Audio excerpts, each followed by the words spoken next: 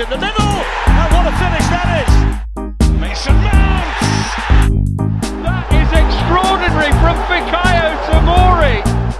Loses Callum Hudson, and there it is! His first goal for Chelsea, the teenager, a moment he will remember. Hello and welcome back to the Chelsea Spot podcast. You can find all our links in the description, including Spotify, iTunes, our website. Make sure to go and follow us on Twitter and Instagram if you haven't already. We are recording on Monday evening after an absolutely crazy weekend of football. Some incredible games: Tottenham, Man U, Liverpool, Aston Villa. But today we're doing something slightly different. Today I'm delighted to have a really special guest on whose brains I can pick. Today's guest is counted on a list of the top 100 referees all time by the International Federation of Football History and Statistics. He refereed the 100th ever FA Cup final in 1981, aged only 36. He was a ref at the 1988 Euros and Olympics. He refereed in the first two seasons of the Premier League before retiring as a ref in 1994. But after that, he also became the boss of the PGMOL, the Professional Game Match Officials Limited, the body responsible for match officials in English professional football. And to this date, he's still one of only 3 people who have ever held that prestigious post. So without any further ado, I'm absolutely delighted to welcome Keith Hackett to the podcast. Thank you so much for joining me, Keith. Pleasure. Delighted to be on. Brilliant. So over the course of this discussion, I'd like to get some insight into your career, both as an on-pitch ref and while you're at PGMOL. Then we'll discuss some of the more kind of topical things that have been widely discussed in the media recently, like the current handball and some other stuff like that. I hope that's all right. Yeah, for sure. Anything. Ask me anything. Brilliant. Fantastic. Yeah. So first of all, this is primarily a Chelsea podcast. Most of the stuff we'll be talking about today hasn't got much to do with Chelsea, but I'll get the Chelsea question out of the way first. I wanted to ask you if you have any memories of reffing Chelsea, any stories, anything like that. I think for me, being based in Sheffield in the north as a Football League referee prior to the Premier League starting, we were zoned. So most of my refereeing tended to be in the early years in the north and northwest, northeast, into the Midlands. And a trip to London was always something special because you could make that almost a weekend. And I certainly enjoyed refereeing at Stamford Bridge. Some great players, great managers. Lucky to be on the field of some of those. I suppose around that, I was on the list from 72. I became a Football League middle referee in round about 1975. And then carried through to 95. So 23 years on the Football League and Premier League, 10 years on FIFA. And what you saw in with regard to Chelsea was that there were always a team that liked to play with style and flair. And, I always used to have the opportunity take the opportunity really of walking down King's Road and just soaking in the atmosphere. Yeah. People didn't know me. We weren't television stars then. So you could just get to grips with the atmosphere of the fans. And for me, I think it was fans that made Chelsea. There were lots of good players. What epitomised Chelsea in around about 79, 80 was Mickey Droy because he was a class act as a centre half. He had this "thou shalt not pass" attitude, and just hated losing, or even looking like losing. So he wasn't slow in sort of having a go at me, the referee, and having a go at the players around him if he didn't think they were trying, and therefore I think there was some synergy between him and the spectators. And then, of course, through that period, later on, we suddenly saw the influence of the Russian oligarch come into Chelsea. Yeah. And he clearly had a passion for the club. You know, yeah, he's a very wealthy guy, but I think we fail to forget that, you know, he brought players forward that are just fantastic. You know, Frank Lampard, you know, great player, and just a human dynamo. And you know, I think it's great to see him now managing the club, and knowing his ethics in terms of work rate. The players will know that they've got to work pretty hard for him. But John Terry, again, I'm going Mickey Droy, and I'm going. You know, they've always seemed to have good number fives, and John Terry was hard work. Yeah. You know, he if you made the slightest of errors, he would have a go. But I'll tell you a story about John Terry. I was with my grandchildren in Portugal, and we were eating in a fairly swish restaurant, and there in the corner was John Terry, and I think members of his family having something to eat. And my grandchildren just wanted his autograph, instantly recognisable, and we sort of said, look, just let him finish what he's eating, please, to the kids. Yeah. And so they just, like England captain and, you know, a guy instantly recognised. And eventually he finished his food, and then my daughter-in-law decided to go up and just sort of say, look, kids would really love a photograph with you and an autograph. And he was just absolutely fantastic. I didn't introduce myself to him. I just walked away from the restaurant to the car park, which was probably about 200 yards away. And the next thing I saw was John Terry driving a golf cart with my grandkids on board.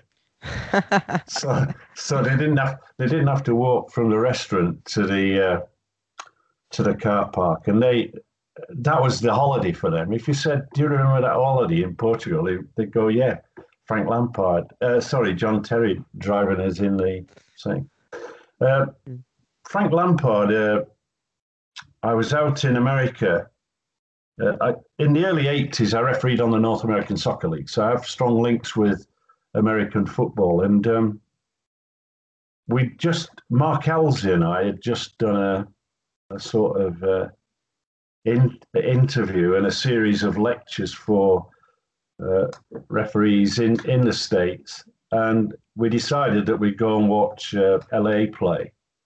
And Lampard was playing. What I didn't know was that Mark Halsey had refereed Lampard's testimonial, and one of a gift that he received, and I think all the players received for that testimonial, was an iPad, and Mark's got it with him and just shows it me, and then says, "I'm going to have a word with Frank Lampard." And we had a Chelsea fan in America, an American Chelsea fan, and we were in Washington State, and this guy. We said to him, look, he took us to the game. He paid, and he was really quite kind to us. And Lampard was his hero. And there, after the match, Mark Halsey had arranged for Frank Lampard to meet him. And I've never seen a grown man unable to say anything. He was this American was absolutely stunned. He was gobsmacked. He was just looking at Lampard. Lampard was brilliant with it. So I think the story's off the field of play, because I think that in those two players, I can understand why, and with Mickey Droy, that connection of the modern player having with the fans, you know, and all too often now we see, for all sorts of reasons, players getting off the coach, kids standing around, and they're wearing the headphones and go straight past. I suggest that would be unlikely when Lampard and Terry were playing, and they draw the people into that requirement of having that association with the fans. So it's great to see him back managing the team.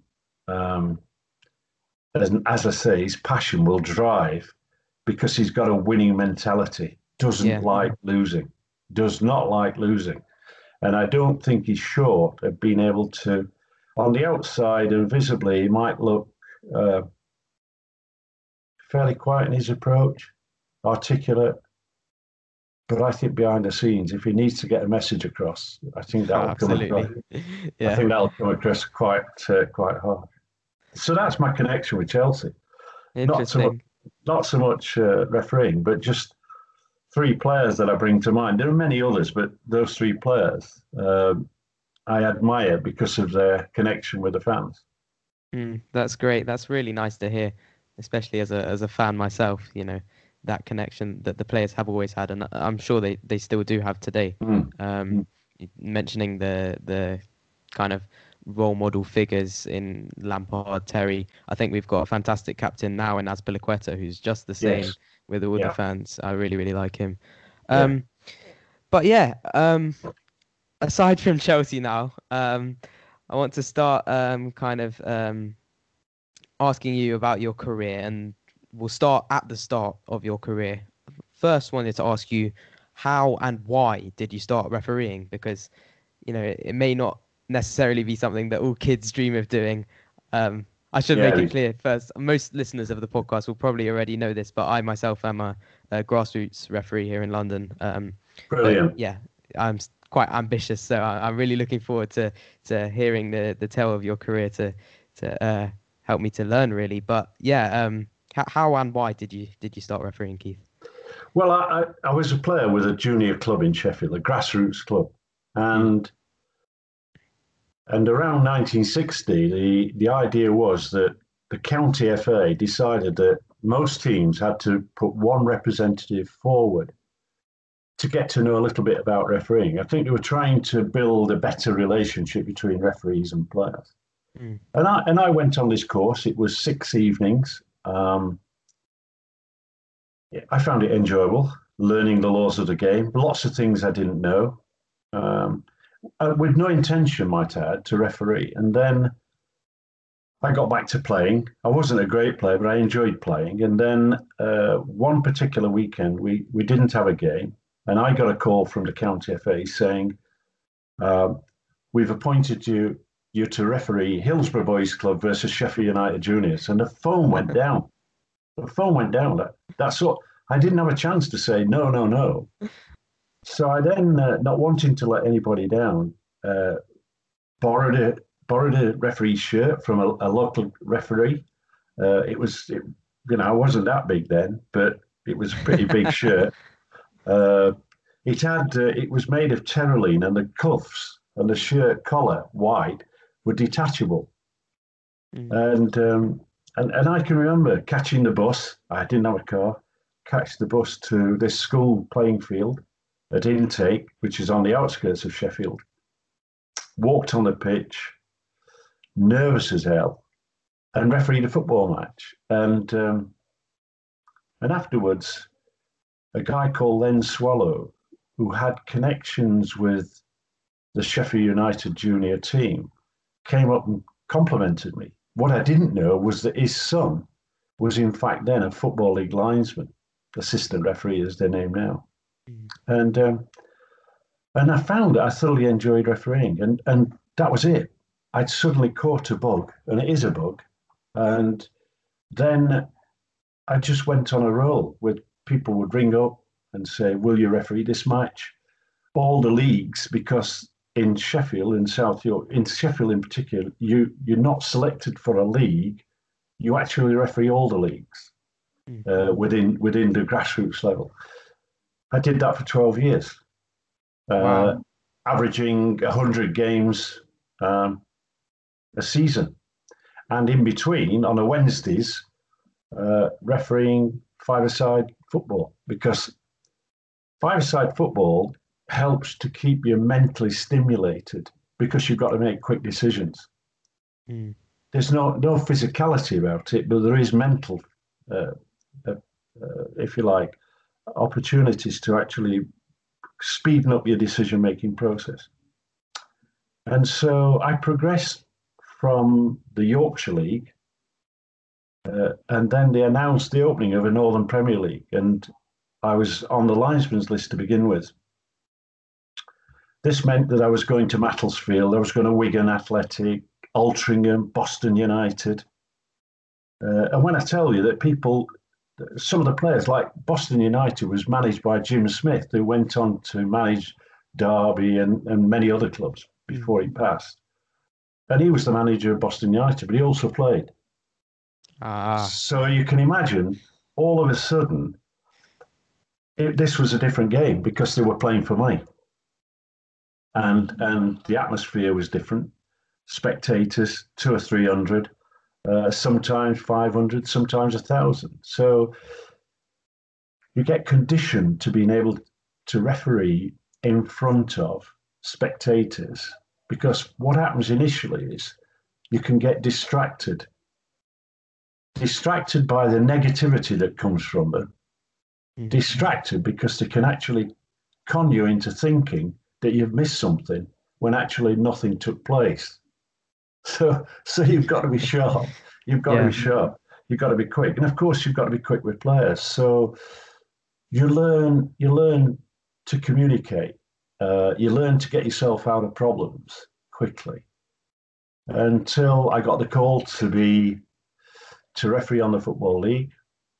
I was a linesman first. And then that first game, I remember going to Stockport County against Northampton. And, you've got your badge. You're proud to wear it. And then the role begins. You're training harder. And you have to understand that I was a sales manager. I was refereeing on the Northern Premier League. I was refereeing the Football League, but I was also refereeing grassroots football. So throughout my career, I might referee West Germany against Italy midweek in a Nations League game, but on a Sunday, the same guy's rolling out to referee Blackpool Taverners against the Angel Pubs. And I can remember I'd been on the FIFA panel. I'll tell a story because I'll go along and I'll ebb and flow with things. So one particular Sunday morning, I was refereeing a couple of teams and stood at the side, no linesman, stood at the side of the pitch was a guy in a gabardine coat, trench coat, and he occasionally kept making notes. And I thought, cracky, who's he? He must be an assessor. And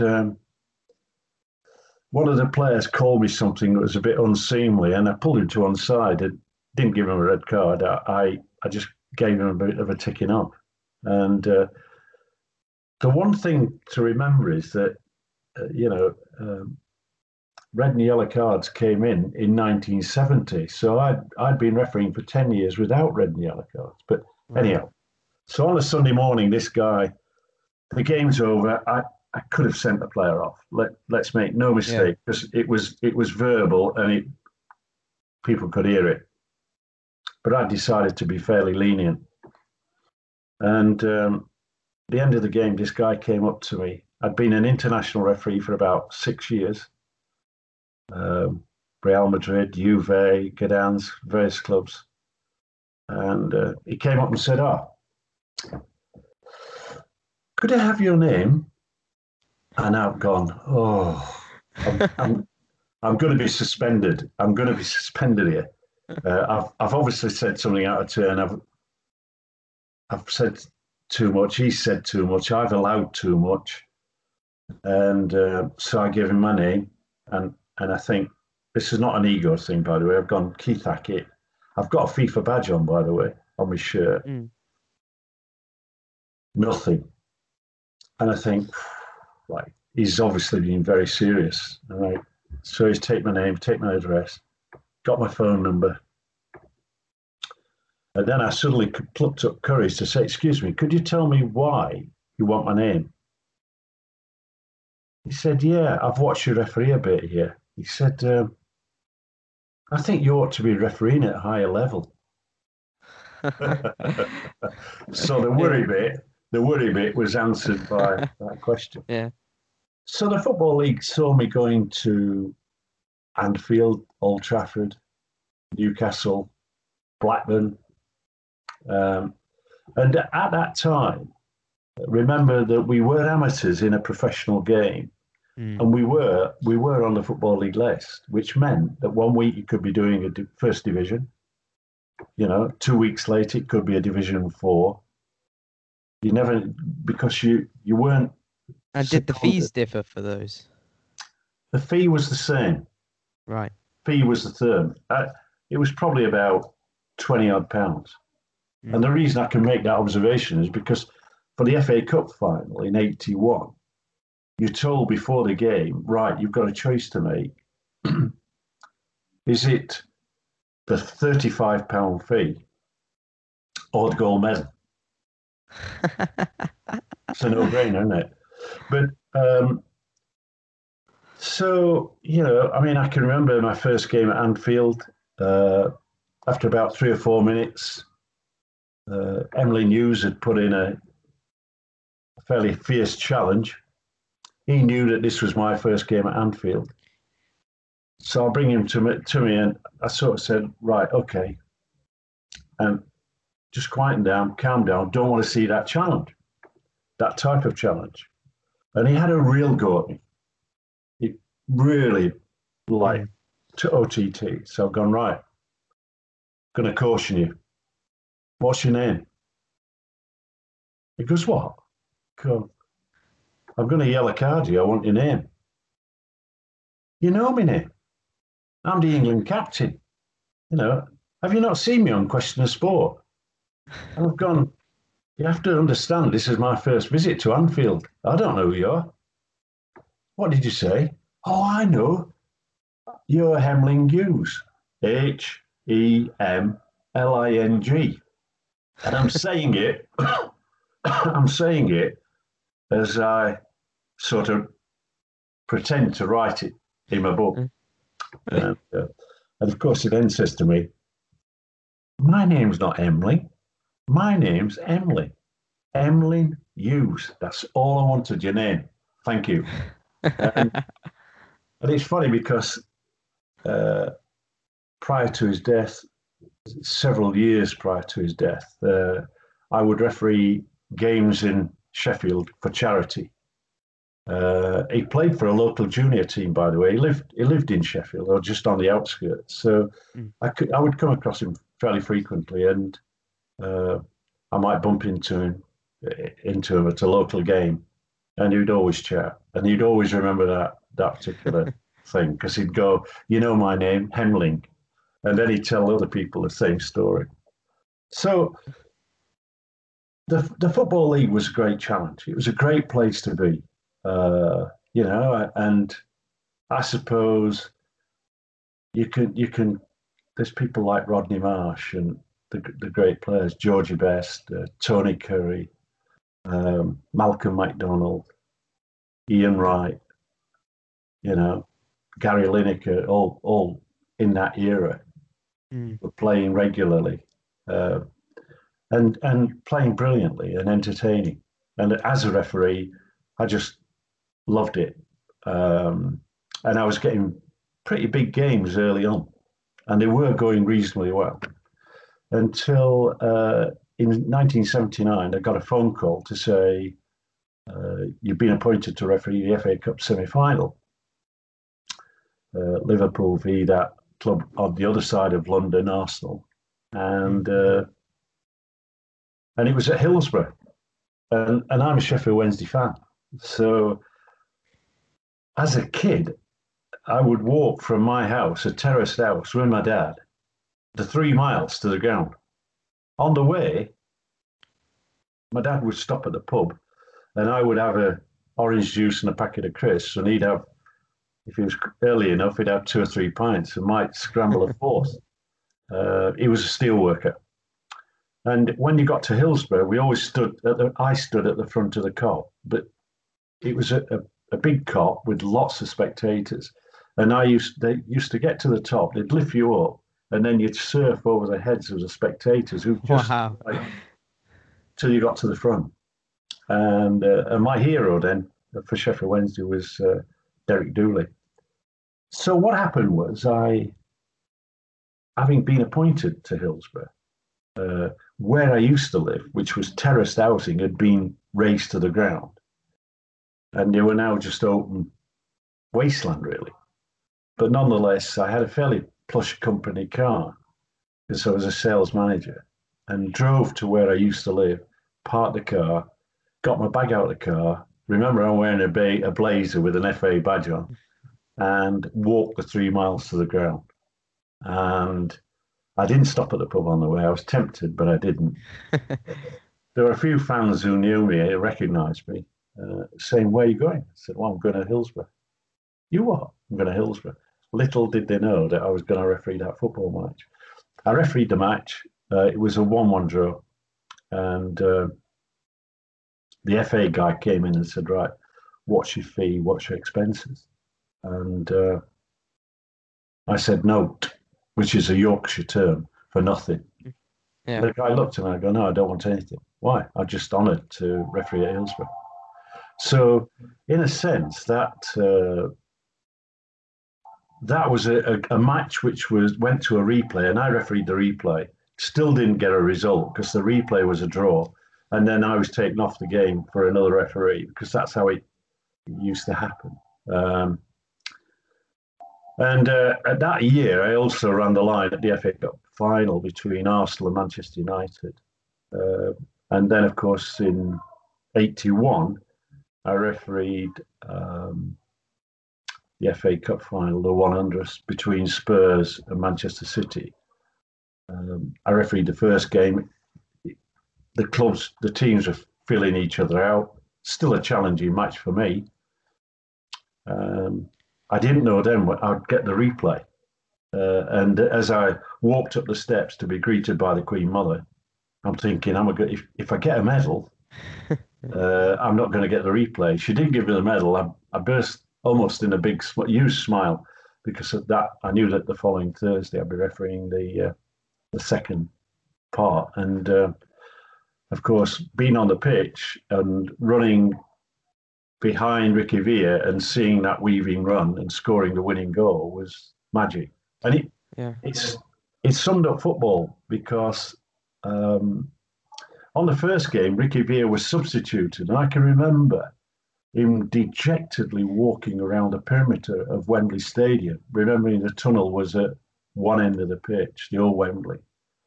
And here he was on the replay, scoring the winner, totally elated. And so that was really, it was, you got the medal. You sort of, it goes very quickly. It came very early in my career. But that same year, I was promoted to the FIFA international panel and was invited to referee as a guest referee on the North American Soccer League. And my employers were going to make me a director and said, "Right, okay, we'll give you a sabbatical." So I spent 8 weeks refereeing in the North American Soccer League, which was brilliant. I traveled America and Canada. One week you'd be in Florida. The next week you'd be in Vancouver, maybe Toronto, maybe Portland, New York. And it was a completely different game. I can remember sort of my first game being taken to the game at Tampa Bay Rowdies against Fort Lauderdale, which was a local derby, and driven to the ground in a police car, and we got to the entrance of the ground, and then through the ground down into the bottom of the stadium, and then up and out onto the centre of the field in the police car. And I've said to this guy, the policeman, by the way, was an assistant referee, and I said to him, "What's going on?" And he goes, "Listen, get out of the car and just wave." And I was in my kit, which I didn't know that this was a procedure. So I stood out, got out of the car, and then there was this tonight's referee, all the way from England, guest referee Keith Hackett, like a little bit like the boxing, and there were other things, you know. I mean, I loved it. I loved the entertainment bit, but I was I was learning a lot because there were a lot of top quality, world class players earning a lot of money towards the end of their career in that competition. Rodney Marsh, Gordon Hill, Beckenbauer, Pellier had just missed, Best, Sir had missed, but I tell a story of I was refereeing New York Cosmos versus Vancouver Whitecaps at Giant Stadium, and I was staying in a hotel in Manhattan, a lovely hotel, and I was then going to be taken by taxi to the ground. And on the way, we were delayed in Lincoln Tunnel. We were actually inside Lincoln Tunnel, blocked in traffic, not being able to get a signal. And amazingly, we were informed that the game had been delayed on the radio in the taxi cab. So I was able to relax. But running past the taxi in the tunnel was this guy, and the taxi driver jumped out. There was an exchange of words, and then sat next to me was Carlos Alberto, who a few years Wow. a few years earlier had lifted the World Cup. I've got to tell you that 300 yards away from Giant Stadium, there's a massive car park, and I jumped out of the cab and walked across the car park, not wanting to get out of that cab with Carlos Alberto getting out the other side of it. I don't think that would have been good, but lots of great memories going to the States. That's amazing. Yeah, I was going to ask you. You mentioned the reffing the 100th FA Cup final, and you mentioned that it was kind of close to the beginning of your career. And we see often nowadays that refereeing the FA Cup final tends to be regarded as the pinnacle of refs' careers. Like we saw just the last FA Cup final gone by, which was behind closed doors, and for that reason they decided to appoint Anthony Taylor for his second time, the first time a ref has ever refereed an FA Cup twice, because the PGMOL or the FA or whoever thought that it should be a moment that the referee's family and friends all get to see him, reffing. But because it was so close to the beginning of your career, do you still regard it as the pinnacle of your career, or do you think maybe there were better things to come after that? I think that for an English referee, I think refereeing the cup final is for me the pinnacle. I mean, not for the referees that I coach, like Clattenburg and Webb and others, because you knew that under the modern era that they had a better chance of refereeing a World Cup final, because of the fairness in the system, whereas in my era tended to be very political. Did they want a strong referee? Because I was regarded as a strong referee for their World Cup. We never know that, but ultimately for me, it was the cup final. But then I was lucky because there are lots of, if you walk out in Bernabeu Stadium, it is like a bull ring. The atmosphere is electric. It's electric. It's different.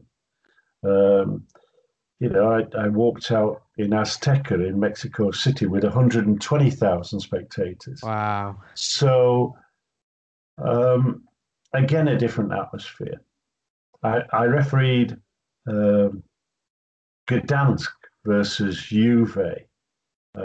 This was at the height of an uprising, towards the end of the uprising. and solidarity in Poland was growing. Shipyard strikes, Russia threatening the president, Jaruzelski, I think it was Jaruzelski, that they would take over the country. And all of a sudden, the English referees appointed to this game, and it looked as though the Polish government at that time wouldn't allow me in. And FIFA said, Mr. Hackett's going in. UEFA said, Mr. Hackett's going in. And so I arrived in Warsaw, shown to a hotel. And then I said, look, gentlemen, it's a lovely hotel, but I have to tell you that I can't stay here. And they've gone, what? I said, the game is in Gdansk. It's safer to be in Warsaw. And I go, no, I'm sorry. UEFA regulations are that the teams and the referee have to be in the city of the game 24 hours before kickoff. And I think that's even mandatory today. So I can tell you, they said initially there were no flights. And I said, well, okay, then you'll drive us there. They said, it's quite a way. And I go, well, we'll set off now. And we walked to the airport because I had two linesmen with me. And this aeroplane was out of a museum, and it took off. I can tell you it was like being on a ride at Blackpool. It kept bobbing up and down. And eventually the pilot spoke English, and I'm sat alongside him because this is like a 6-seater aircraft.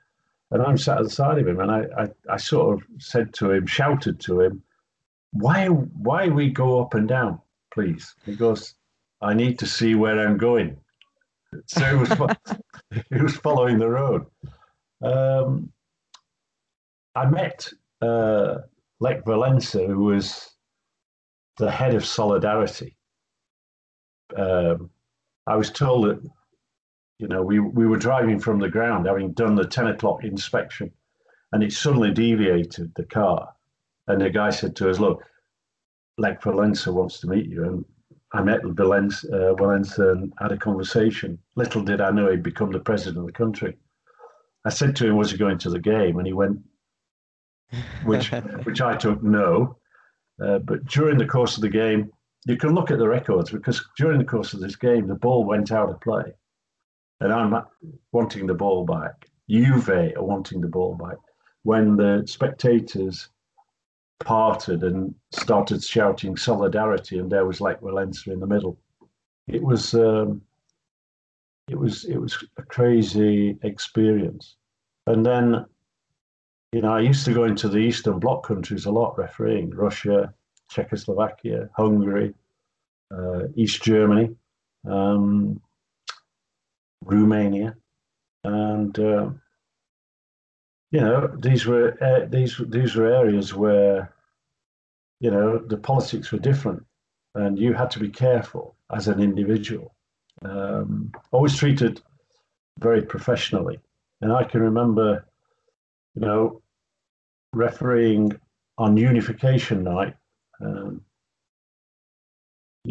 a team from East Germany and West Germany.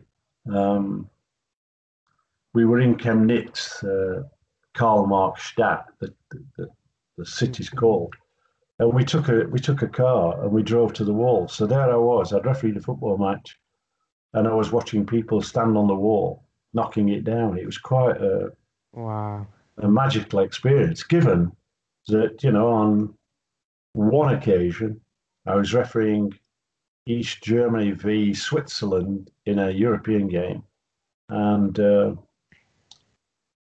I flew into West Berlin and then was taken by the Football Federation car in West Berlin to Checkpoint Charlie. Get out the car and you walk through Checkpoint Charlie to get to the other end. And there's a fear factor in that. And it was quite interesting, because at the other side was a brilliantly speaking English guy, obviously East German, who could speak brilliant English, and you could see the bullet marks on the wall, and it was quite interesting because then people had, that area, people had been killed trying to escape from east to west. It was so the wall coming down. So it's not always about football. Yeah, that's amazing.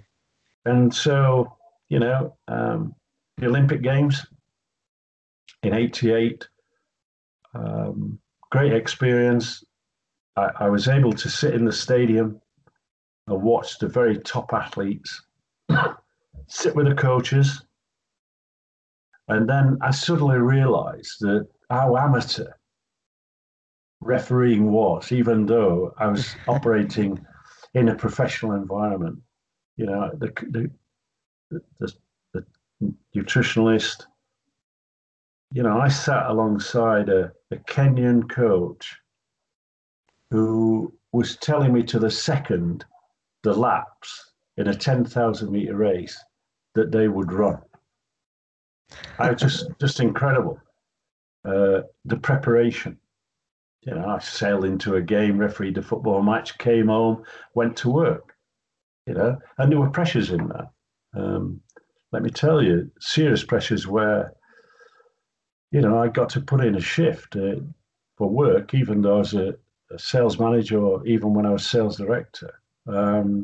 So sometimes I'd be in the office at 6:30 to enable me to leave the office at 3 to get to a football match. And so there were those pressures. I was appointed to referee New Zealand versus Australia, in a World Cup game qualifier, and I went to referee the match. It was, we'd probably say, it was semi-professional level, really. but I can remember coming off the field and there was a phone call waiting, and it was to tell me that I'd been suspended for taking leave without permission, even though I had a letter saying holidays. So there were pressures on availability of time and being employed. And so, Olympic Games was incredible. I refereed West Germany versus Brazil, Russia, America. Great experiences. I'd been informed by Sepp Blatter that I was refereeing the final of the Olympic Games, and I was really looking forward to that. And then Germany and Brazil came together, and Havelange, who was Brazilian and was president of FIFA, decided that he wanted me to referee that game, and that's how FIFA was run at that time. So I was called to the Camino Real in Mexico, in the city, and told, look, we have a bigger match than the final, and you're going to referee this. So that's what happened. But nonetheless, it was a terrific match. So That's amazing. So those are the games. I mean, the fabulous experience as referee. You learn a lot. A referee never stops learning. Every game is a challenge. And players in those 70s, 80s, 90s, they were tough players. There were a lot of, you had Wimbledon, you knew you'd got a job on your hands. Everybody in the media was concentrating on Vinnie Jones, and I was concentrating on Larry Sanchez because he was the hit man. You got Dennis Wise and others, but you learned that he was the subtle one. He would do it off the ball, without you even thinking. So the idea was you learn to keep one eye on Larry Sanchez. Good player. Don't get me wrong. With Vinnie Jones, you just got a load of banter. They were, and Harry Bassett, who I got to know when he took over Sheffield United, much better, would give you the banter. But there was a camaraderie in their style of play, and that was the differential that you got. And of course, unlike the modern game, where you might have, I think there was a period where Michael Oliver refereed last season or the season before. He had Tottenham 7 times in a season. the maximum we would get is 3 in my era. And of course, Anthony Taylor, if we take Anthony Taylor, who refereed this weekend, Manchester United game, he lives in Altrincham. So he's Greater Manchester. And he's an Altrincham fan. I'm not questioning his integrity, but he is an Altrincham fan. But that wouldn't happen in my day. As a Sheffield-born referee, I wouldn't be allowed to referee, unless it was testimonial, I wouldn't be allowed to referee the Sheffield clubs. And they would also take the count in that. So I think during my career, I only refereed Leeds United a couple of times. And I think one of those was against Middlesbrough, because they're regarded as 2 Yorkshire clubs. Whereas now, I think you get referees, that side of things is less of a problem, and I don't think they take that too much into account. That's really interesting. I find it amazing that you've been speaking for around 45 minutes and we've not really kind of covered anything about what it's like being the man in the middle at all. Like during the games, it's all about the kind of culture and the experiences around, which I find fascinating.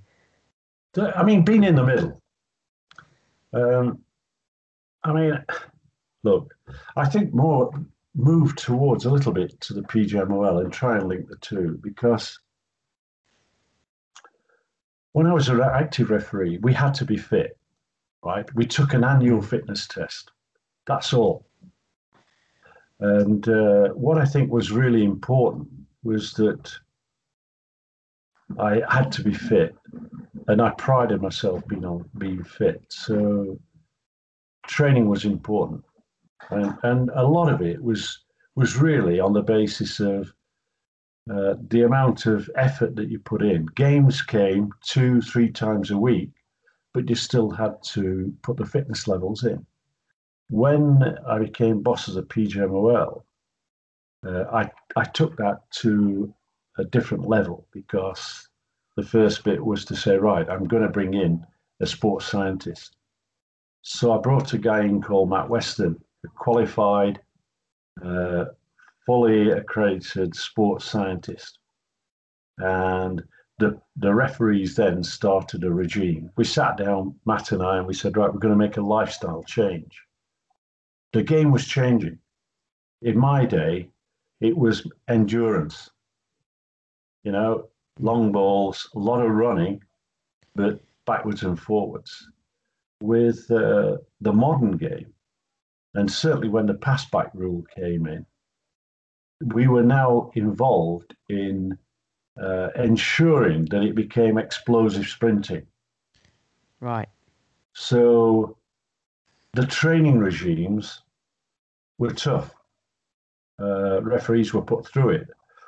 I introduced the polar heart monitor because we could measure very accurately the distances and speed platforms. But when they were away, because they did 4 training sessions a week and the games, we could also measure that in terms of their training. So they would have a training plan for whatever day, and that would be measured. The polar heart monitor would download and capture that information. We brought in a nutritionist to start saying, right, okay, body shape was important. So all those things came into that regime. And therefore, the change initially was to say, right, okay, we're going to make you fitter. We're going to make you more mobile. And we're going to have a performance analysis system that's going to measure very accurately what you're doing during the game. And I can remember going to Bolton to see Sam Allardyce, and I saw a product called Prozone.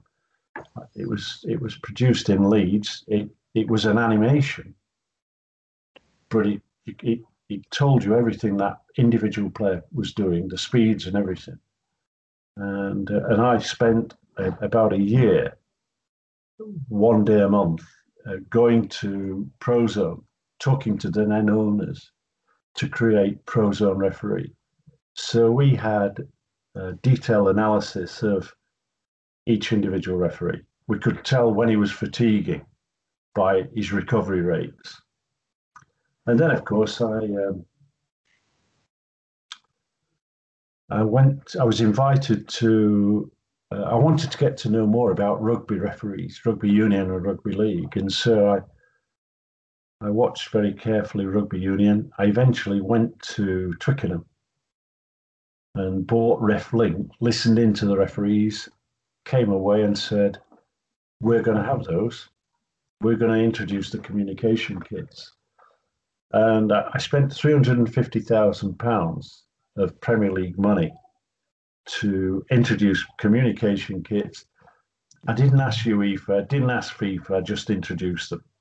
And it was funny because we had problems at Chelsea, believe it or not, because during those early years or months, you'd often get a referee. I'd go there and watch the referee, and you'd often see the referee suddenly stunned a little bit, looking around. And the reason for that was, partway through the game, he might get interference on his communication kit, which was, and I was able to listen in, by the way. So all of a sudden, you've got, could we have a taxi, please, to Kensington, from Kensington High Street to Oxford Circus? So we had to work on encrypting it. So the communication kits were introduced, and accountability, because up to then, I said, look, okay, we're I struggled to convince before the PGMOL was formed. I sort of had meetings with Sir Dave Richards, who was chairman of the Premier League, saying, look, you should introduce professional refereeing, and managed to persuade them to do that. On the basis of availability, on the basis that the game was getting quicker, all that went. And I mean, in the period that I was in office at the PGMOL, the speed of the game went up by 40%. So we suddenly then had referees averaging 11,500 meters per game. We could measure it. So what I wanted to do in refereeing was take perception and convert perception to reality. Because around refereeing, it's all perception, where it has to be reality. So when somebody said he's not fit, like Alex Ferguson once did regarding Alan Wiley, I could say to Wiley, just a minute, his distance covered in the game is number 3 in covering all the 22 players, substitutes. He's number 3 on distance covered. On sprint profiles, he's also in the top 3. He's covered over 1,000 meters at 7 meters per second. And of course, Alex Ferguson, it doesn't look right. He don't look fit. And I've got, well, there's the statistics that prove that he is fit. So that aspect, I think, improved. And I think that, when I started measuring our referee profiles against Collina, who I regarded, Pierluigi Collina, I regarded as the best referee in the world. So I took some of, when he came to England, I had Prozone and filmed him. So we analysed him as a referee. And what we found out was that our referees were averaging, say, 25 sprints in a game. Collina was doing 50 sprints in a game. And his box to box, penalty area to penalty area, was 11 seconds. And that's what Webb and Clattenburg comfortably achieved. Mark Halsey would do about 14,000 meters in a game. I often had to say to him, you need to slow down and concentrate on your referee. But so in that period, we then had accountability, because that's really, really interesting. Because what I had to do was I had to say, like I decided I'd be the 21st manager in the Premier League in a sense. And so my appointment process was, if you're refereeing well, and you're in form, you'd get games. I had 10 Premier League games, but what I also had was I had a minimum of 5 Football League games. And the reason for that was I needed that for recovery. So if I got a referee injured, he wasn't coming back straight into the Premier League. Right. He might do a Division 2 game or a Division 4 or Division 3. So you use that linkage.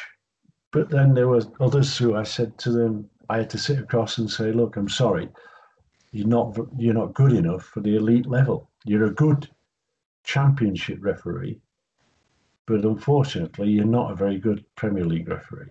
And those referees were moved on. Some lost their jobs. So because I'm demanding, and you probably read what I write.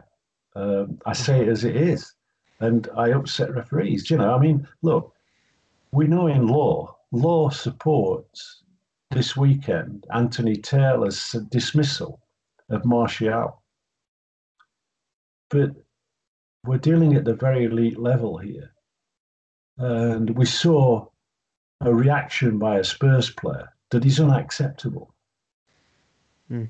So most people would say, well, if you're going to give 1 red, you've got to give 2. If you follow the law, it's easy to dismiss players.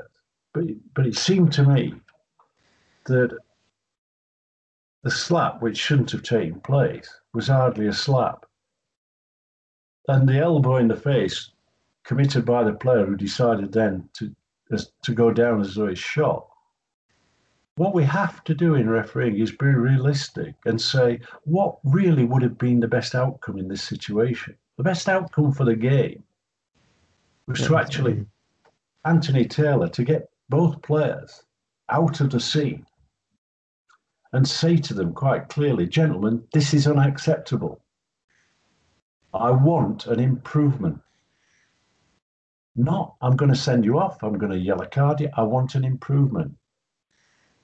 And therefore, for me, that situation, referee's right in law, every referee would say is right.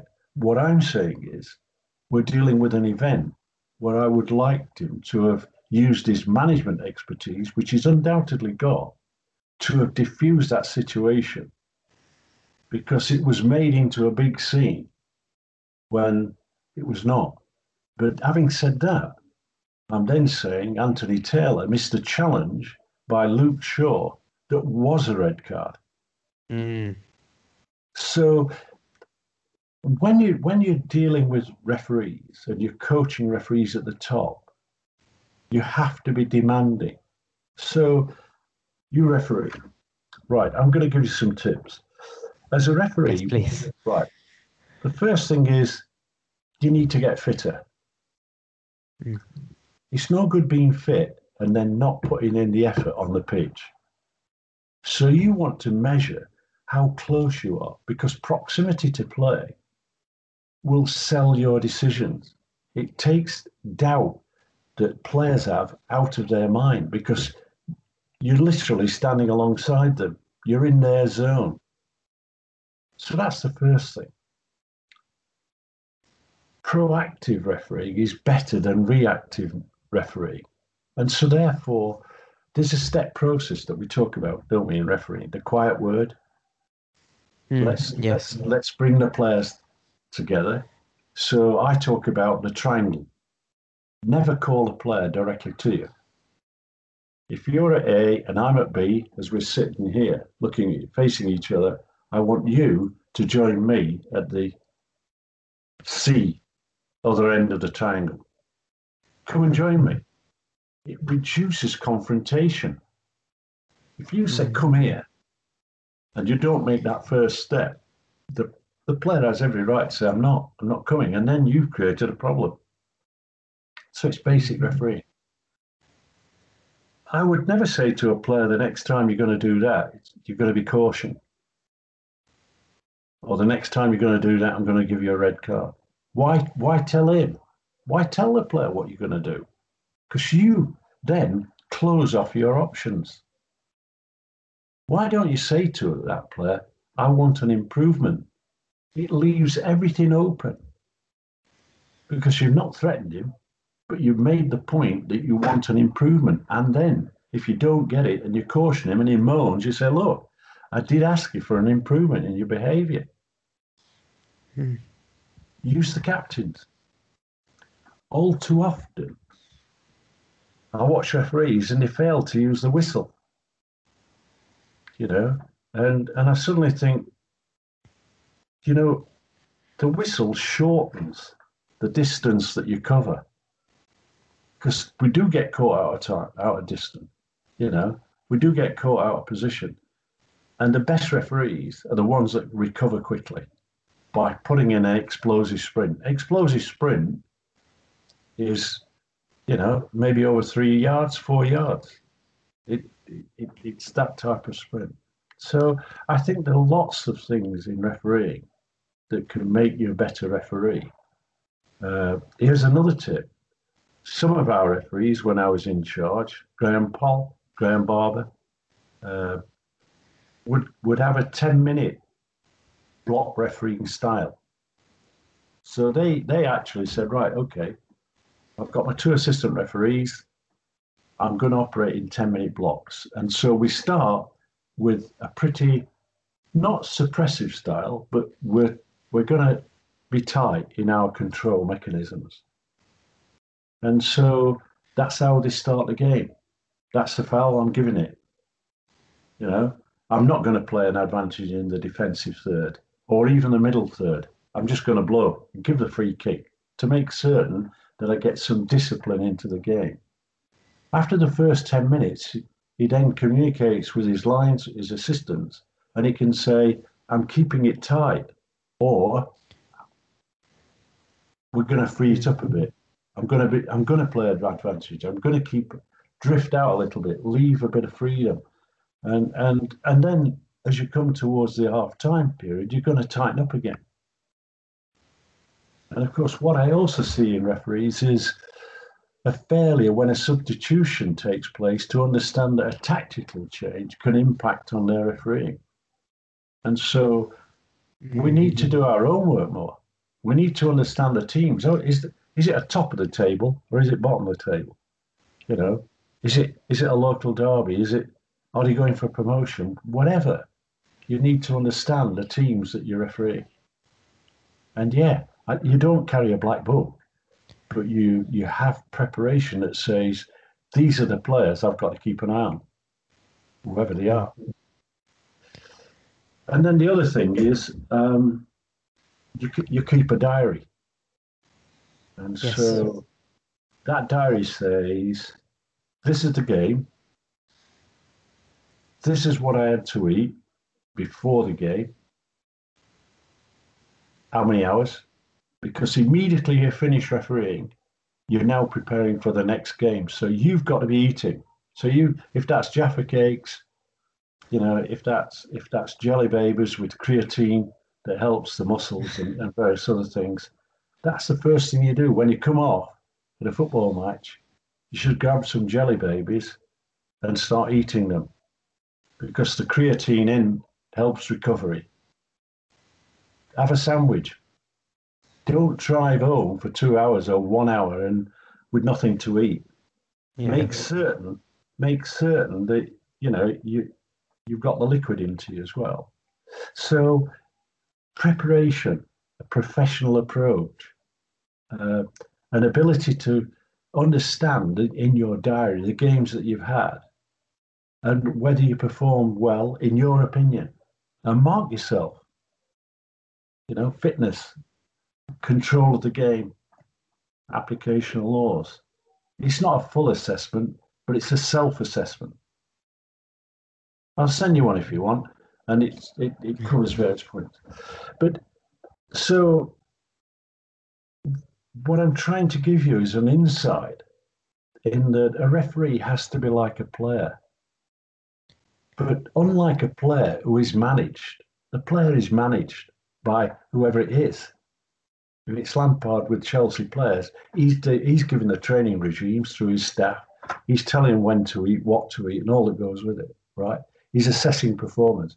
And that's no different for referees, but you're almost like self-employed, and therefore you've got to do it yourself because nobody will do it.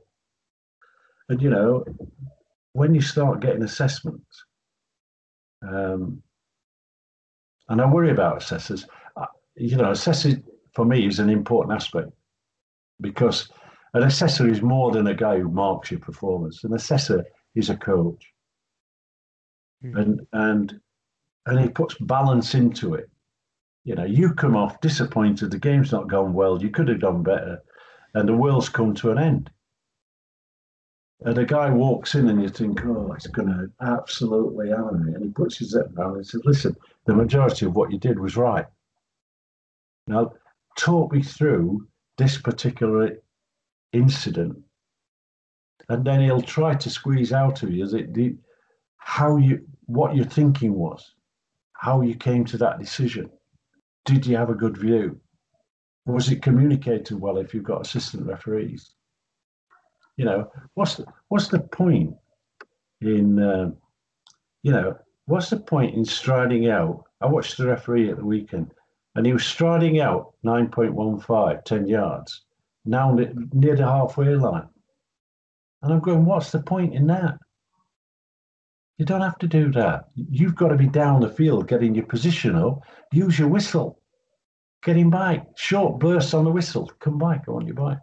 So there are lots of aspects in refereeing whereby the assessor can help you. Now, what I want you to do if you're assessed is read it on its own initially, but don't dwell on it, because what you want is about 6 of them, and you lay them out on your dining table or your office desk, and you go, what do you consider to be the real positives in this assessment? Highlight them. And then, what are the negatives? And learn from them. Look, let me show you something. Okay. I'm not a souvenir hunter, but these are all my assessments. Wow. Right? I've got every one. Somebody had the grace to give me an assessment.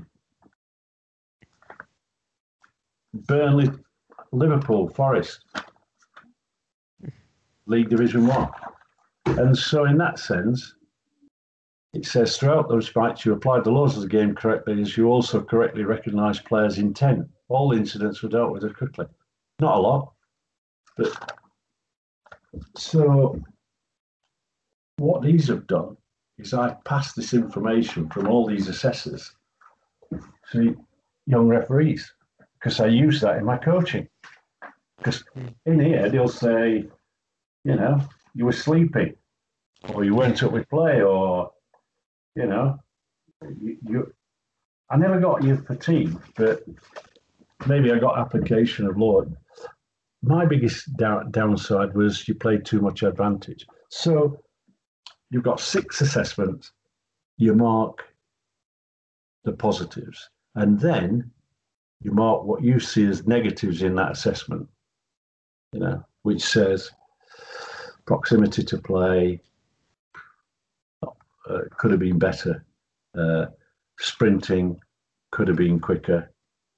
And all of a sudden, sometimes assessors will not tell you what they want to get over, but 6 assessments with those highlights will suddenly give you a picture of saying, this is what I've got to do. And often, referees have to understand that they're salesmen. What they've got to do is they're actually conveying products that they're selling. That's a free kick, that's a throw-in, that's a goal kick, whatever. So communication as part of refereeing is important. So with the PGMOL, all of a sudden we were fitter, more mobile, analysed in much more detail. We had a promotion and relegation operating, and we had a succession plan. So we were bringing through succession planning as being part of the important bit. So refereeing is, I say to referees that the game is about players and not referees. And therefore you go in with that mentality of saying, I want to prevent players getting sent off. I want to prevent players disputing with each other. I've got to be the guy that's the arbiter to stop all that. And the voice can actually prevent a lot. There's nothing to stop you shouting, hey, watch it, don't do that. And then, of course, you learn from the problems that you've experienced. Let me give you an example. Some time way back, I had Manchester United against Arsenal, which became like the Battle of Old Trafford. 21 players having a go at each other. A little bit handbags, some a bit stronger. But as I looked on, blew the whistle and piled in, and came away, I'm thinking to myself, which one do I send off? Yeah. Because I've now got to be fair and honest to myself and fair and honest to the players. 21 players were involved in that brawl. And if you send 2 off, it's not enough. Send 3 off, it's not enough. 4, it's not enough. So I decided I'm not sending anybody off. It'll all get sorted in a tribunal coming up. And I thought that, and I knew, and that was the case. So both teams were deducted points. But the protocol from that was I sat down and said, how could I have dealt with that better? And immediately, the first thing is I need my assistant referees close by. So the criteria for a mass confrontation is that, first of all, the referee blows his whistle as strong and hard as he can. As he moves to the scene, he doesn't pile in, but if he can prevent, that's what he's there for. One assistant comes in quickly with him, so he's on the outer shape of the mass confrontation. And the other assistant comes in, designated in your pre-match instructions, he's going to watch the runners. And then you go through a process. The process, having calmed down, is referee applies reds. He then asks his assistants, are there any reds? If there are, he applies another red. He then applies his yellows, and he then says, if there are any yellows, from you, the assistants, I'll apply them. What you do is if you have a confrontation between 2 players, you never send them off at the same time. And you always send the away team player off first. Let him get off, almost off, before you send the second one. And that reduces conflict and ensures they don't think. But then what you say to your 4th official is, if I have a mass confrontation, I'm going to send more than 1 player off. Right? This is what I will do. What I want you to do is, near the touchline, monitor those players coming off. And that's the criteria. And if you go on YouTube and look at the 96 Carling Cup final that Howard Webb refereed between Chelsea and Arsenal, where 3 players were sent off between 90 and 96 minutes, right? You'll see how Webb applied that criteria. And how he sent 2 off, and then his assistant informed him that there was another player who needed to go. And by the way, Mourinho and Wenger were also on the pitch, and I think they got fined 50 grand. Yeah. But the principle of what had happened to me at Old Trafford in 96 or whatever, I think, no, before that, came into operation with Webb in this Carling Cup final. So you can always learn in those situations. That's so interesting. Really, really interesting. I think it's fantastic advice, not just for me, but not just for even like budding refs or anything, but for people in terms of how they observe the game and how they view a ref and things, because I think it's really interesting. Um, when I first trained as a ref and I first started refing, when I'm watching football on TV, when I'm watching football in a stadium, I watch it completely differently now, Mm. right? And I think hearing this insight can really change how you view it. Which is just it's just really fascinating. I find it. But yeah, thank you so much for that advice. It's amazing. I wanted to pick your brains on VAR. Obviously, we had to mention it at some point. Um, it's been around for a while now. But obviously, you've still got lots of people complaining about it, saying we're better without it, stuff like this. Personally, I've never actually met a single ref who isn't in favour of VAR. I think pretty much all refs would be in agreement that this kind of resource to help you as a referee improve your decisions is always going to be welcomed. But perhaps the way they've implemented it, the Premier League especially, what are your thoughts on that? Having brought in polar heart monitors, a professional tracking system of performance analysis, communication kits, and then standing up at the Premier League meeting, shareholders meeting, and saying, I want goal line technology. And then spending time with Orkai at Fulham, going to Fulham's Motspur Park, where Orkai were putting it through its paces. We spent a year to meet the criteria of getting an accurate decision to about 99.9% accurate to actually determine the balls over the line. And it's a very successful product that cuts away an incident involving Manchester United and Tottenham, where I was then PGMOL boss, and the ball dropped over the goal line by Roy Carroll. I could see from the stand was easily in, but Mark Clattenburg, standing by the halfway line, not aware, or should I say, not expecting a snapshot on goal. And as assistant referee, who was in line with the secondary most defender, almost by the halfway line, we had a goal. So that's why I stood up and said we needed goal line technology, and that has proven to be hugely successful. VAR. When you have a minimum 22 cameras scrutinizing every Premier League game, and sometimes in excess of that, then there needs to be some balance. And the referee, no matter how fit and how well you prepare that referee, is going to make errors. And when you actually analyze the errors of a human being, it's because he doesn't see.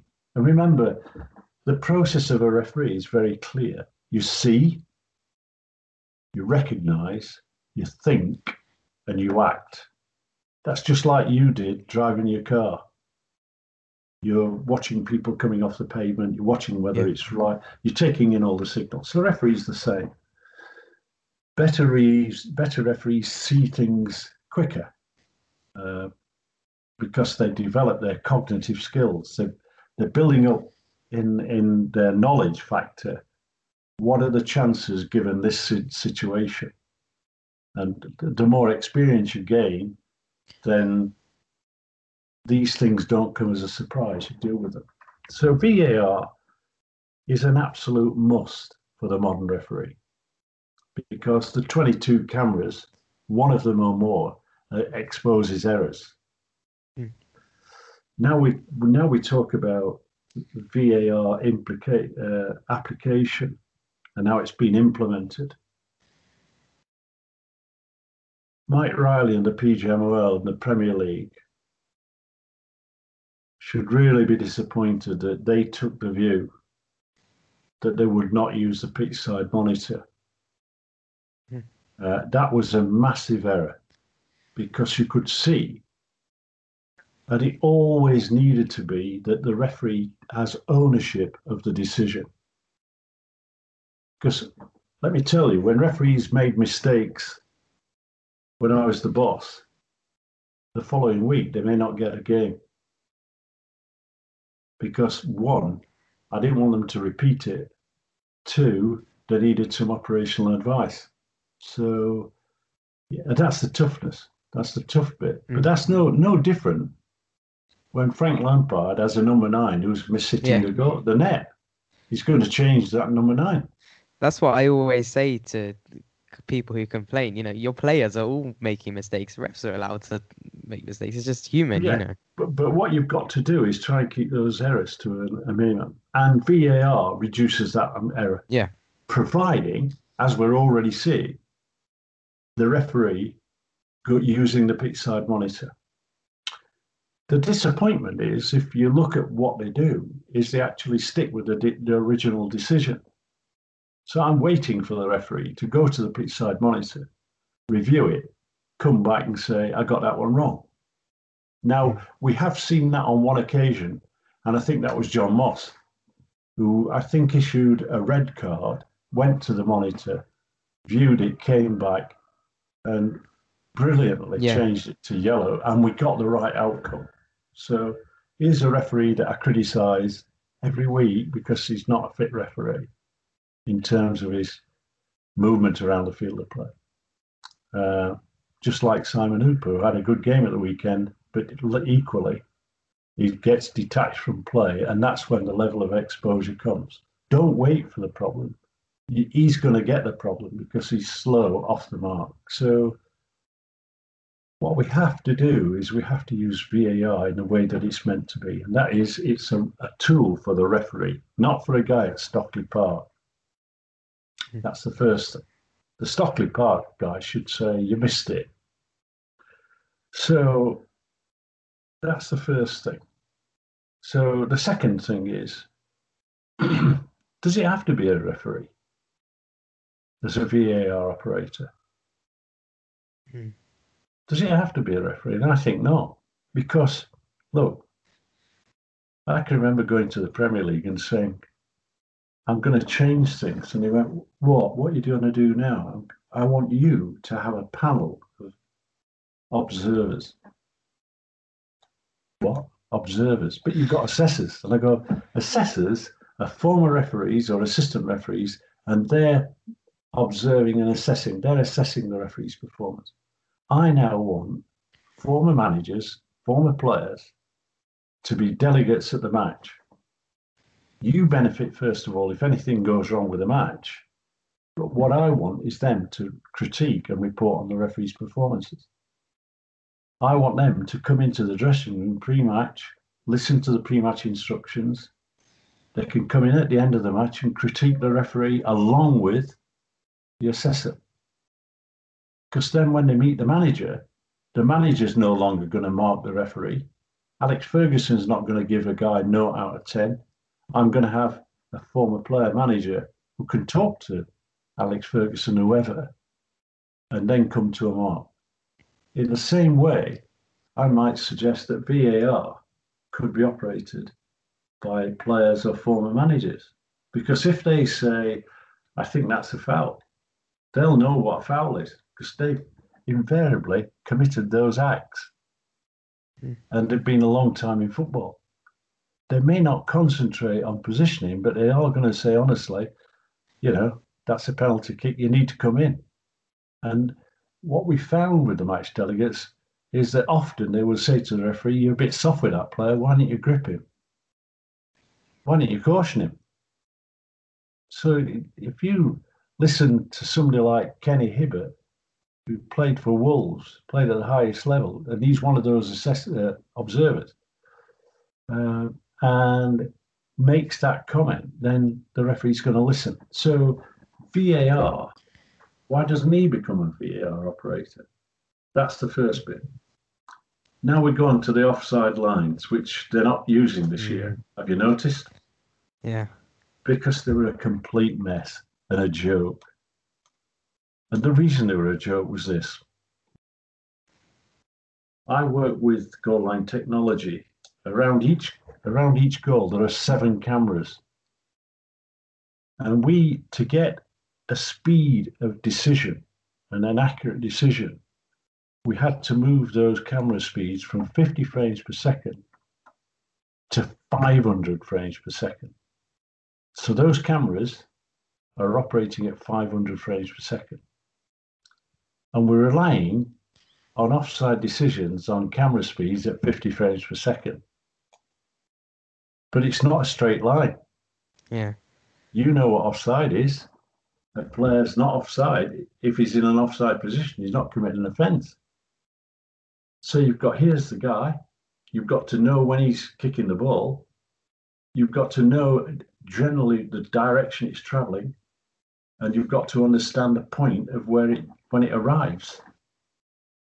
And in between times, you've got frames at 50 frames per second. So as it arrives and he's making the decision, I reckon he can pick one of 4 frames. Mm.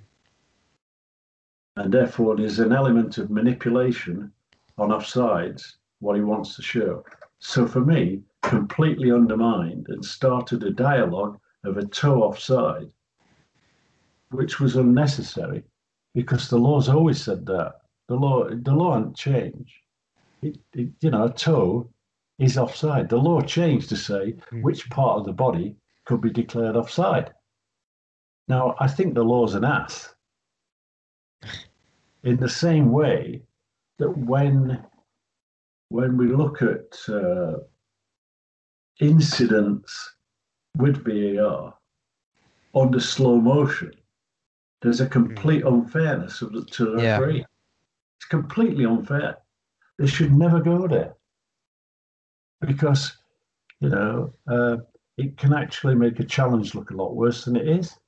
It can make an action or non-action look different, And so that whole aspect of VAR is something where that referee, with all of his experience, needs to judge whether that challenge by Luke Shaw, was a red card offence. So he missed it. Or did he say, I don't want to send, I've already sent one off. I know the pressures of sending 2 players off. Did he say that? Or did he actually think that was acceptable? Because I'm telling you, in the laws of the game, that's an excessive force challenge that demands a red card. So today or tomorrow, if I'd been in charge of the PGMOL, I would now be critiquing that. And look, this isn't about me being a clever dick, because I've got a team of coaches that actually say, right, okay, go and talk to that referee and get his view on this decision. And then the referees would come together as we used to and argue it through. And I mean argue it through. Because incidents, you put them on the screen and you say to the referee, talk us through this. And then you'll get another referee saying, well, you weren't up with play. You were out of position. You didn't see what we see. And then you'd say to the referee, given now what you've seen, what would you do? And so that's a teaching experience for the individual referee in critiquing this incident, but it's also a discussion point and a workshop learning point to discuss as a group of referees. So you're actually killing lots of stones with one incident. So we now go to handball, don't we? That's the next question, yeah. And the abject nonsense. First of all, let me tell you. Yeah. David Ellery is the technical director of the IFAB. Experienced referee who was charged with reviewing the laws of the game and trying and simplifying.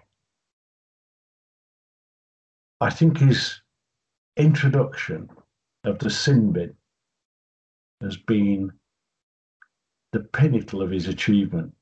I think the sin bin is a wonderful tool that should come in to the professional game. I've no doubts about that. So on one side, I'm saying, well done, Mr. Ellery. On handball, I'm saying to him here and now, what you're doing is a disaster. First of all, why do you penalise an accidental handball? Why is there a need to penalise? It's never been like that. Well, why do you treat one set of players differently to another set of players in the game? Now, you and I know that the goalkeeper's always been treated differently. The laws have always, over time, going back to 1857 and beyond, or 1857 coming this way, have always been part of the law, and the goalkeeper's been treated differently. So for me, last season, accidental handball was a disaster. The worst law change that I've ever seen. They've tried to tidy up the mess by actually saying, right, the new change in law is that if he scores directly from an accidental handball, goes in, disallowed. If it immediately goes to a colleague who's denied a goal scoring opportunity, it's disallowed. It says that the guy who had accidental handles on the wing and there's 3 or 4 moves, he's not penalised anymore. So that's let me say that's a good part of the change. But what he fails to understand is that the public, the fans, don't make that difference.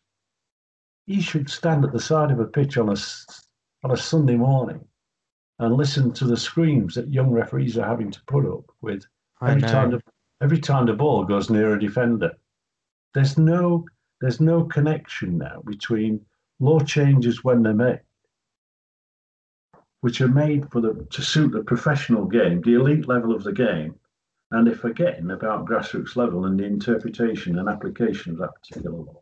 So, because if I'm refereeing at grassroots level, right, not only do I not have VAR, I often don't even have assistants, right? Or I don't have my own assistants. I don't have anyone to assist me. It's just me, and the same goes for most of grassroots football.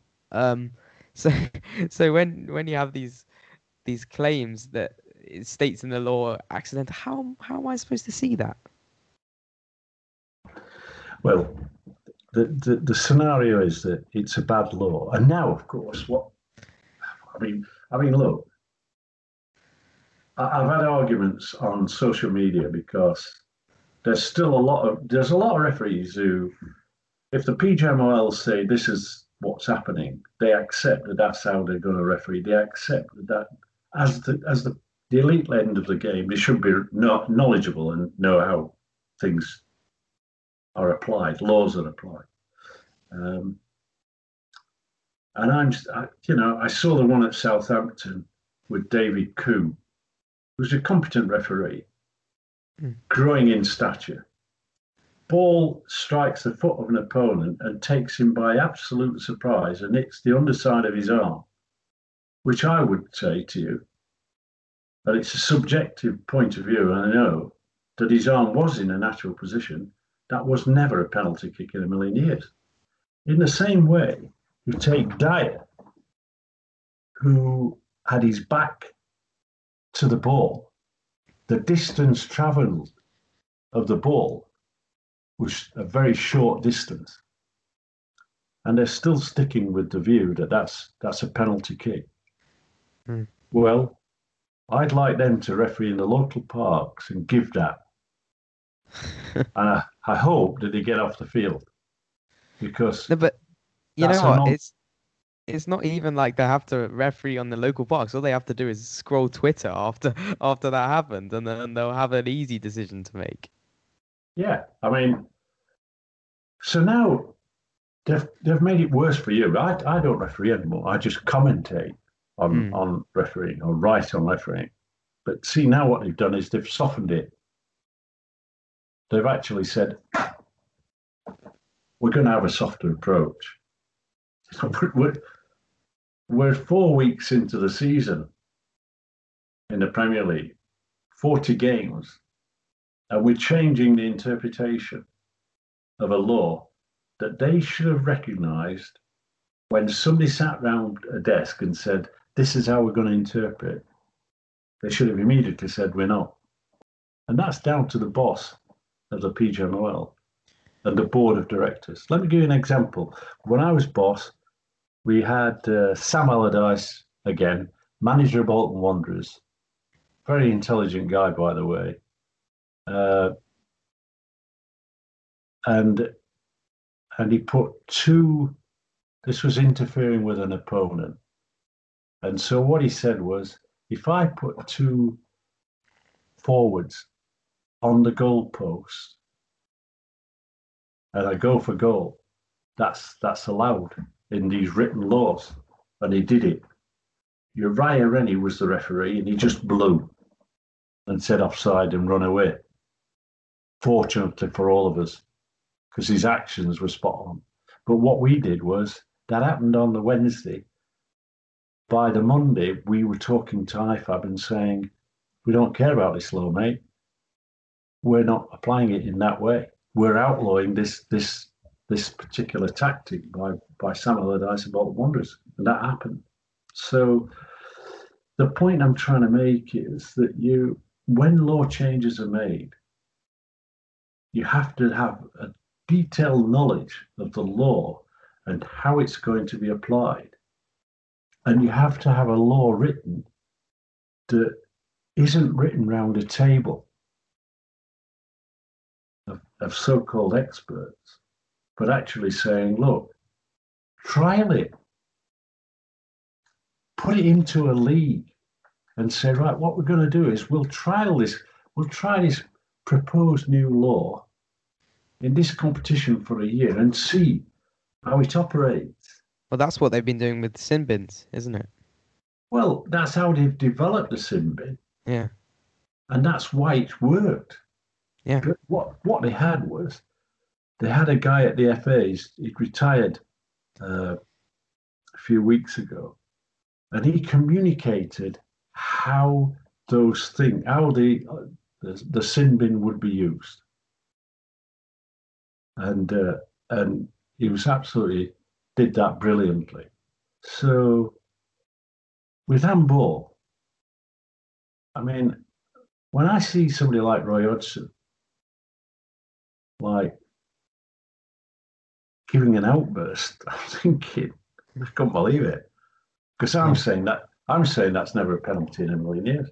And look, I no longer referee, and therefore it's difficult to say, because nobody's supporting the referee here.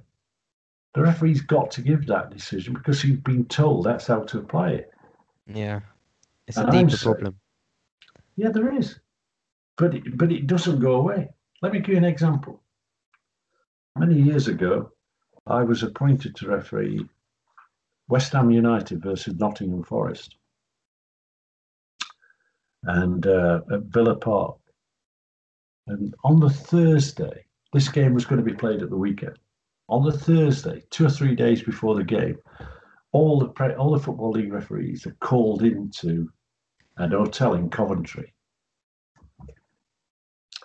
We sit there, and up comes the guy from the FA saying, gentlemen, we've had a letter from FIFA, and our interpretation of denial of an obvious goal scoring opportunity is wrong.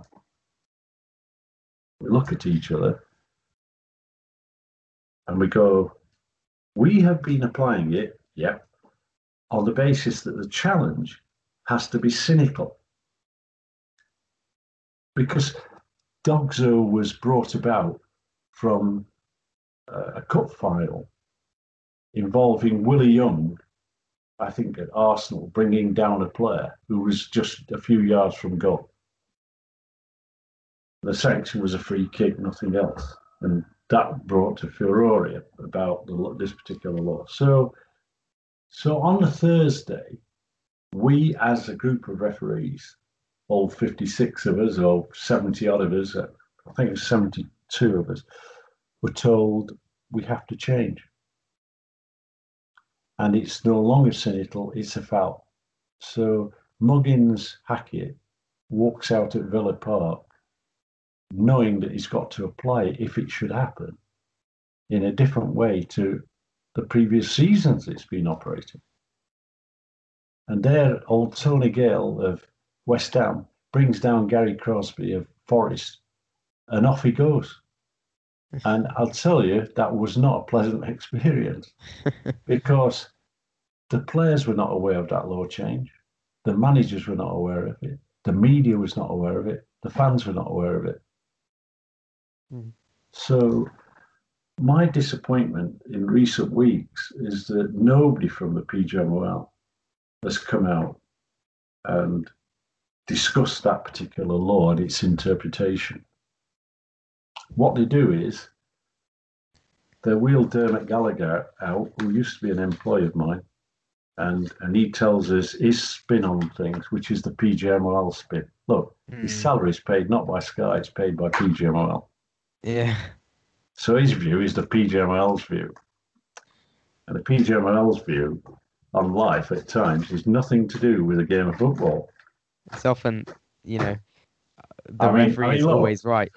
Well, he was working on and that's not the case. I mean, look, you've got to be, I'm not questioning the integrity, but when somebody's watching a game and John Moss incorrectly shows a red card, which then Dermot in his capacity at BT on this particular evening is like justifying. I'm going, what? Justifying? It's never a red card in a million years. I'm going, what's happening here? And Dermot has got it. John Moss has made the correct decision here.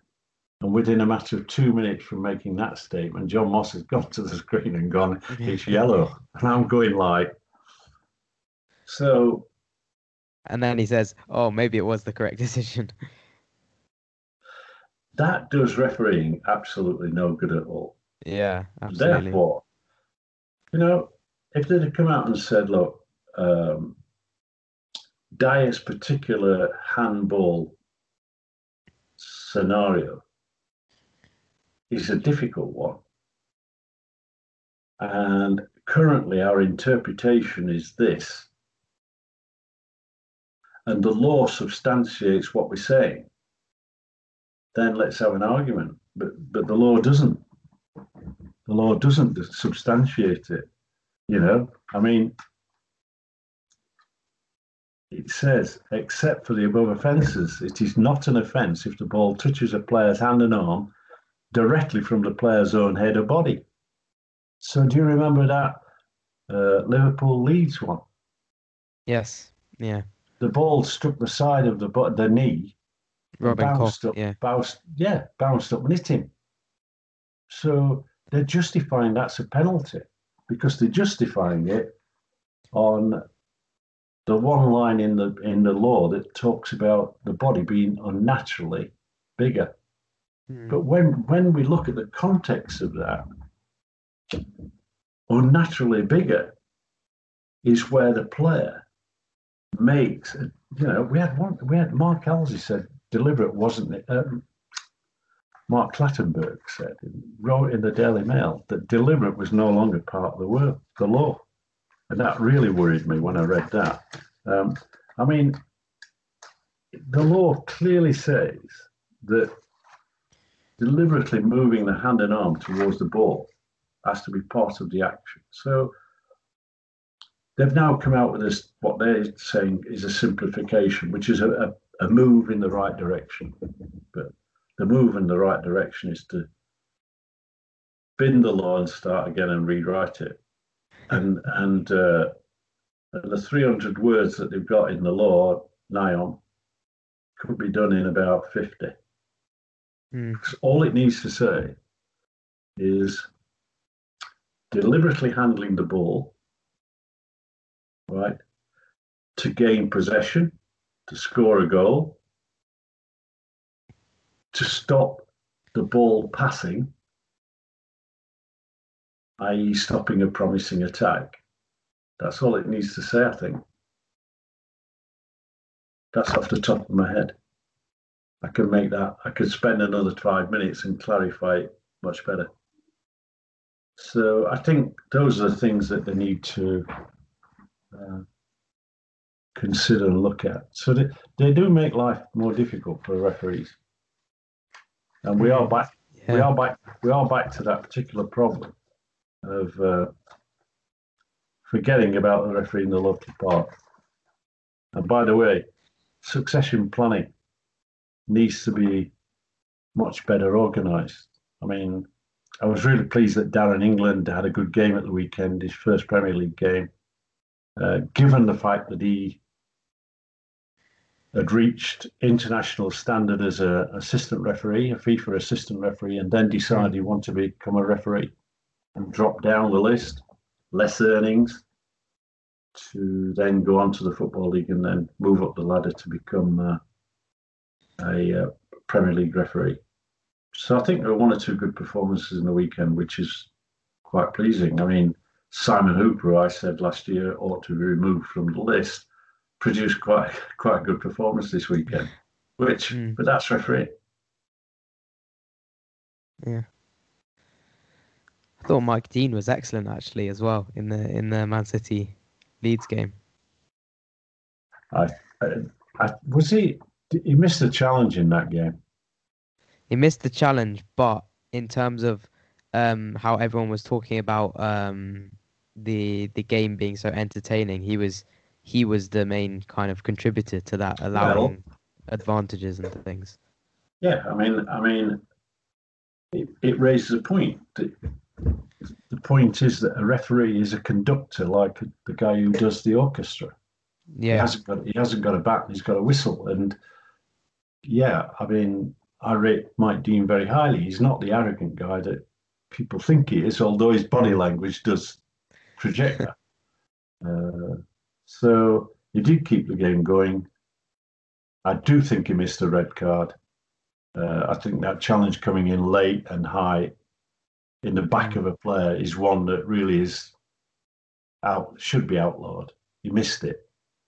VAR didn't come in. But did you notice this weekend? VAR went on strike.